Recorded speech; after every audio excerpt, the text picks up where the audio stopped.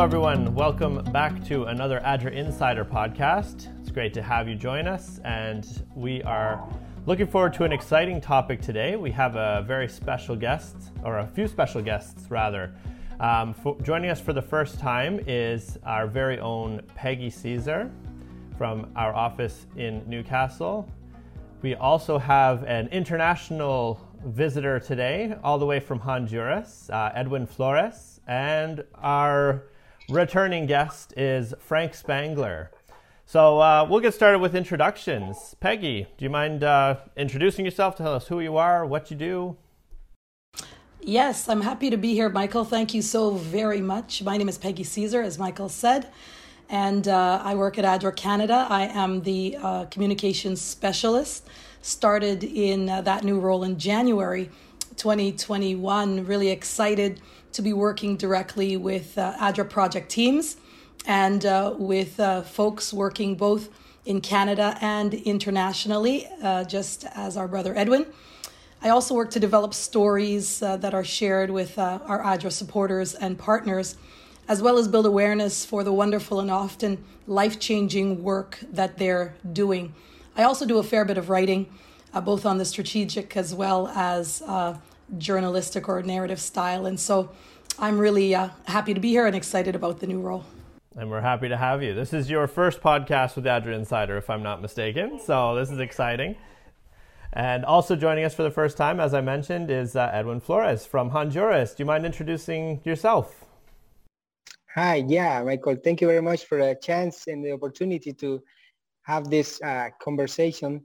My name is Edwin Flores. I'm an emergency coordinator for ADRA Honduras. And, I'm here just waiting for the question. It's a pleasure. All right. And now Frank, our returning former host, now occasional guest, and longtime producer of this podcast. So Frank, do you mind reintroducing yourself? Yeah, sure. I'm the multimedia specialist at ADRA Canada, and for the last year or so, I've been producing the ADRA Insider, so I've usually been behind the scenes. But today, because we're doing it through a Zoom session, and I want to make sure that everybody's audio is coming through carefully, and I'm going to be recording the screen using a different method. I want to make sure that everything is working properly, so I thought I'd join in today. And I met Edwin many years ago. I had a trip to Honduras, and so it's good to join in and get reconnected with Edwin today too. That's awesome. And I feel like I should also just point out to the viewers that, yes, we are all in different locations today. So there might be some lag. There may also be some background noises that aren't common in our podcast. For example, I'm home with my children today because schools are closed due to COVID virus. It's also garbage day, so you might hear garbage trucks driving by. And I'm sure everyone else in this call might also have some sounds that pop up every now and then. Don't mind those. We're still going to have a great conversation, and I'm looking forward to hearing all about our projects in Honduras. But first, I'm curious, Edwin, how long have you been, Frank says that he's met you before. How long have you been working for ADRA? I was, my first time in ADRA was in February 12, 2001. So that's mean I'm 20 years old. It's like half of my life has been in ADRA, mostly. Very good. All right. And what have you been in the same role the whole time, or there been different roles that you've been playing? Since I got in ADRA, I was hired as a supervisor of construction for construction houses, for people who was affected by Hurricane Mitch. So I was the supervisor. Since 2009, I've been, the emergency coordinator for ADRA Honduras. All right. That was the time I think I came down to visit you when you were working on those houses after Hurricane Mitch. Is that right? Do I remember that right? Yeah, I think it was in 2004. 2004. You came to Honduras, but by that time you met an Edwin with hair. So more hair, yes. Me too. And if I remember correctly, that was an ADRA Canada sponsored project as well, right? Yeah. Mm-hmm. Yeah. You were building temporary housing or a whole new community? a whole new community. Yeah, there were 432 houses. Yeah. Wow. And it's still, the people are still living there today? Oh, yeah. Yeah, because we built the community. We put inside, we put a Adventist church, we put a library, we put a school, we put health center. We made all that in order to the people have everything around, right? We not just build the houses. We want to build a community, so where people can feel part of that. Because there is one thing: these houses were like a donation from ADRA Canada, USA, but we wanted to the people to understand that sometimes when you get things for free, you don't care about it. But when you start working since the foundation, so you put more love in the stuff. So we decided that the people have to work in their own houses. So that means people start build the houses since the foundation, They have to come over to the community and work for 3 or 4 hours a day in order, to participate in the construction of my own house. So that's me. When I saw the house finished, I put love, I put heart, I put work.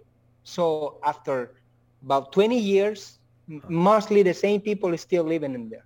That's beautiful. Yeah. So it gave them an idea and a sense of long-term ownership. Yeah. That's great.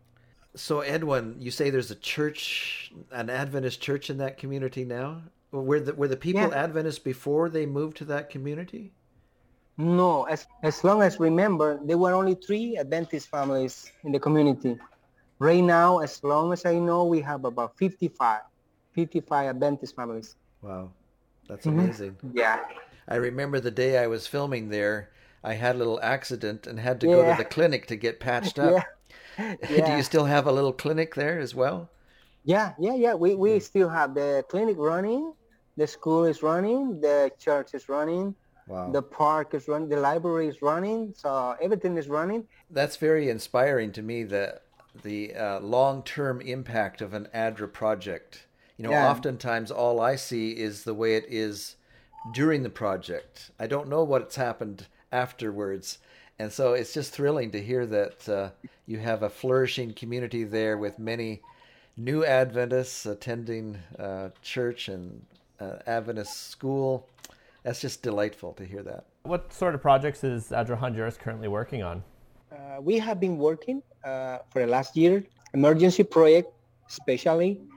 As you know, ERA and YORA hit very hard our country, but also COVID-19 has a deep impact. But there is another situation that we have in the country that we call dry corridor. We have been facing for the last 5 years several drought. We have farmers, they haven't able to collect any harvest for the last 5 years.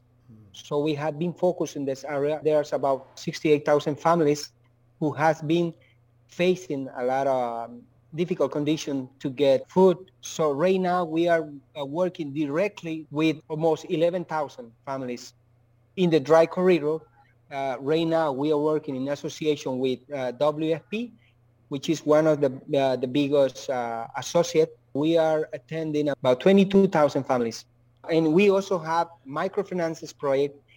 Those families can receive a small credit, in order that if you want to start like a small business, like a shop or grocery and stuff like that. So we give them a credit so they can have the main capital to start the business. So that's another 3,400 families. So we are working around probably with 35,000 families right now. Oh, wow. Yeah. You're doing a lot of good work. A lot of good work, but there is a lot of need. And so I think you call it the dry corridor. Yeah. Is that the project? I believe it was just before COVID. We had a connections group from Canada. Yeah, that's right. Yeah, that's the play. One of those community was the play that we did the ADRA Canada connection trip.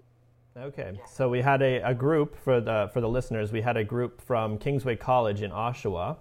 a group of students traveled down to Honduras and helped build chicken coops and in that community, as well as a few other projects. My sister was actually one of the faculty that traveled with the Kingsway College groups. Oh, really? Yes. Wow, that's nice. From all of the students that I talked to from Kingsway, as well as the faculty, they all really enjoyed that trip. And it sounds like Honduras is a beautiful country. I haven't been personally yet, so someday.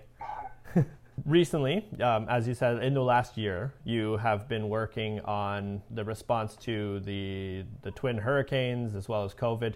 Are hurricanes common in Honduras? What are your most common emergencies? Like, what sort of emergency projects have you had to work on in the past? The dry corridor emergency has been here for last 5-6 years. And it has been very difficult because when I mentioned only 68,000 families, it was only the part that we have present, right? But that emergency affects over 1 million persons in Honduras. But every year we have droughts and we also have flooding in different parts of the country. But the last year it was very complicated because with COVID, we were not prepared. I mean, we are a small country, but, you know, our health system is very, very complicated. So we were not prepared for that. With COVID-19, we started to work, you know, in attending families because a lot of people lost their jobs and they had to stay home. So we start to collect funding in order to bring to the families food ration, hygiene kits. But when we were working with that, we were hit by these two hurricanes. So we start working, responding ERA and YORA as much as we can. But I'm being in the field for the last 5 months. I just saw my family probably Saturday and Sunday, every 15 days, because we have been, you know, attending so many communities with food ration, hygiene kits, water and sanitation. But in our country, the response from the international community has been very poor. By the time the hurricane hit our country, the election in the United States from the new president took more attention in the media.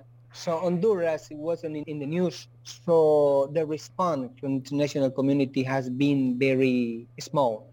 So Edwin, we realized that Honduras was hit with 2 hurricanes within weeks of each other. I would love to know, and I'm sure our listeners also, where were you when ERA and IOTA hit, and what's happening now? When ERA hit our country, I was in the south part, like I say, in the dry corridor, attending the emergency. We have a project, a 1-year project with USAID funding.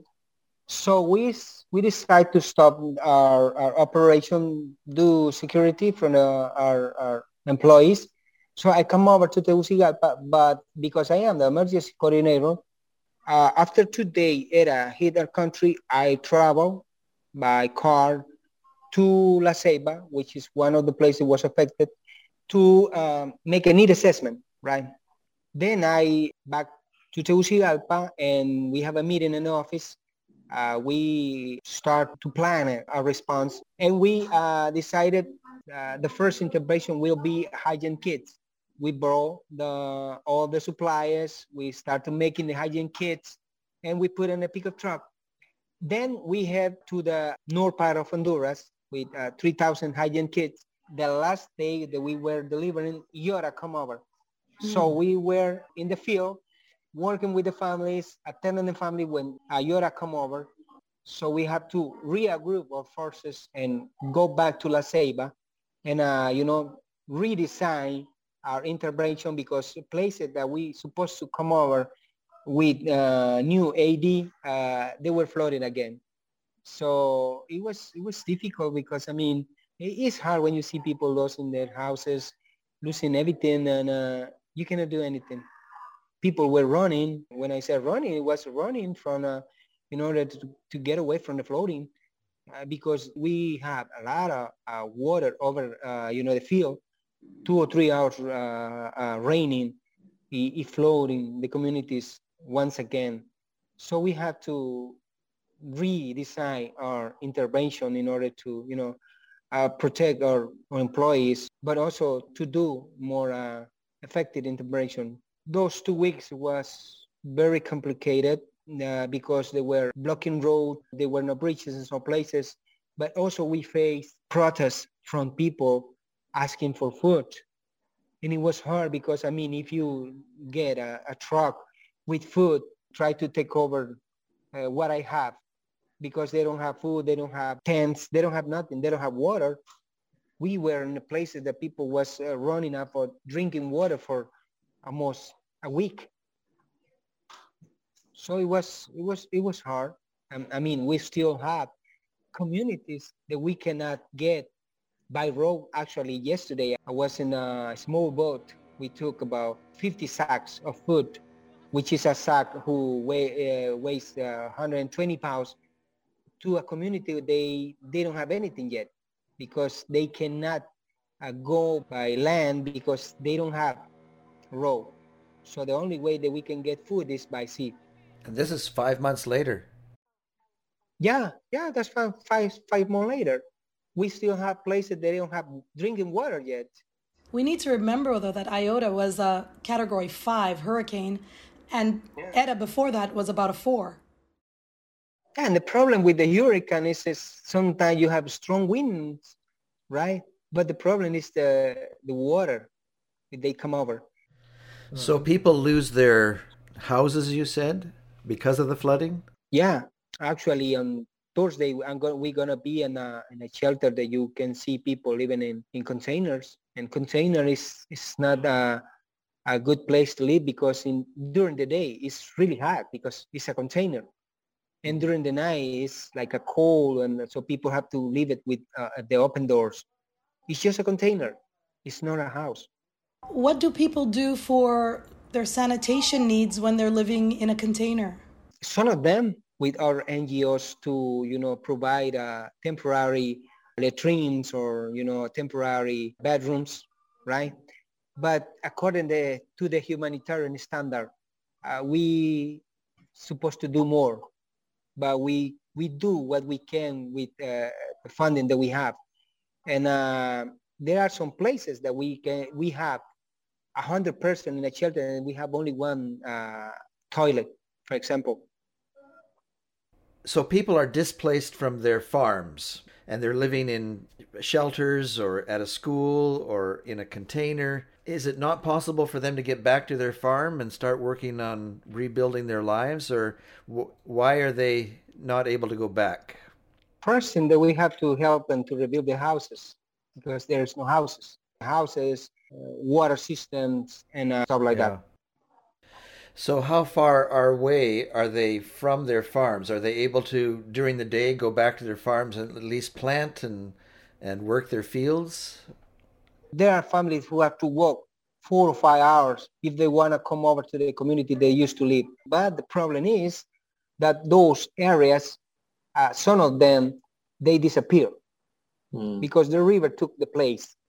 So we are not gonna rebuild in a place that we will face the same problem this year. So it's not easy, because sometimes you wanna rebuild something, but the families are used to have a small farm around, to collect their own, harvest. But when you don't have places to take them, it's more complicated.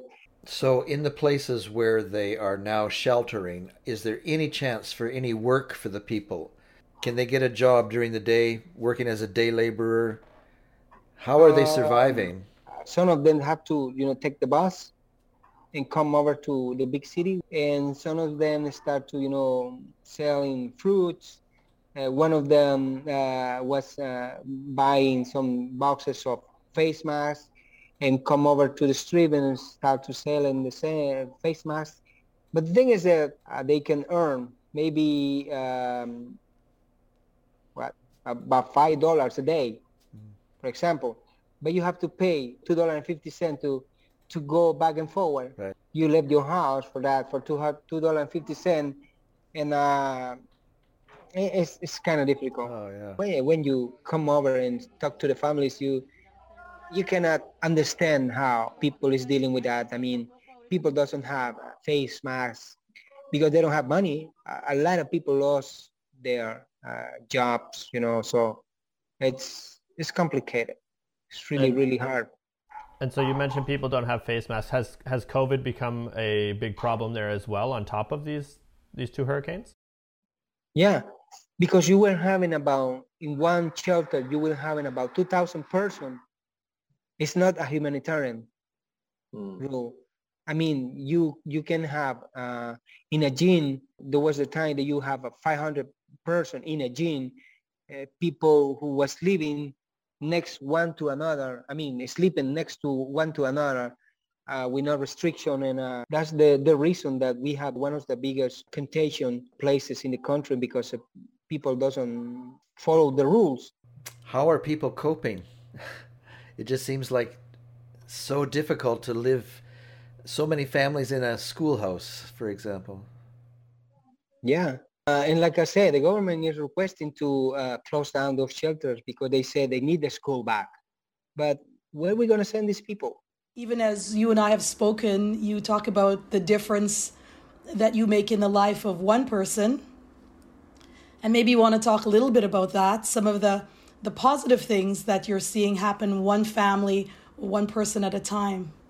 Sometimes I see my crew. When I say my crew, are my colleagues, people who are working with me in the field. Sometimes I saw them tired.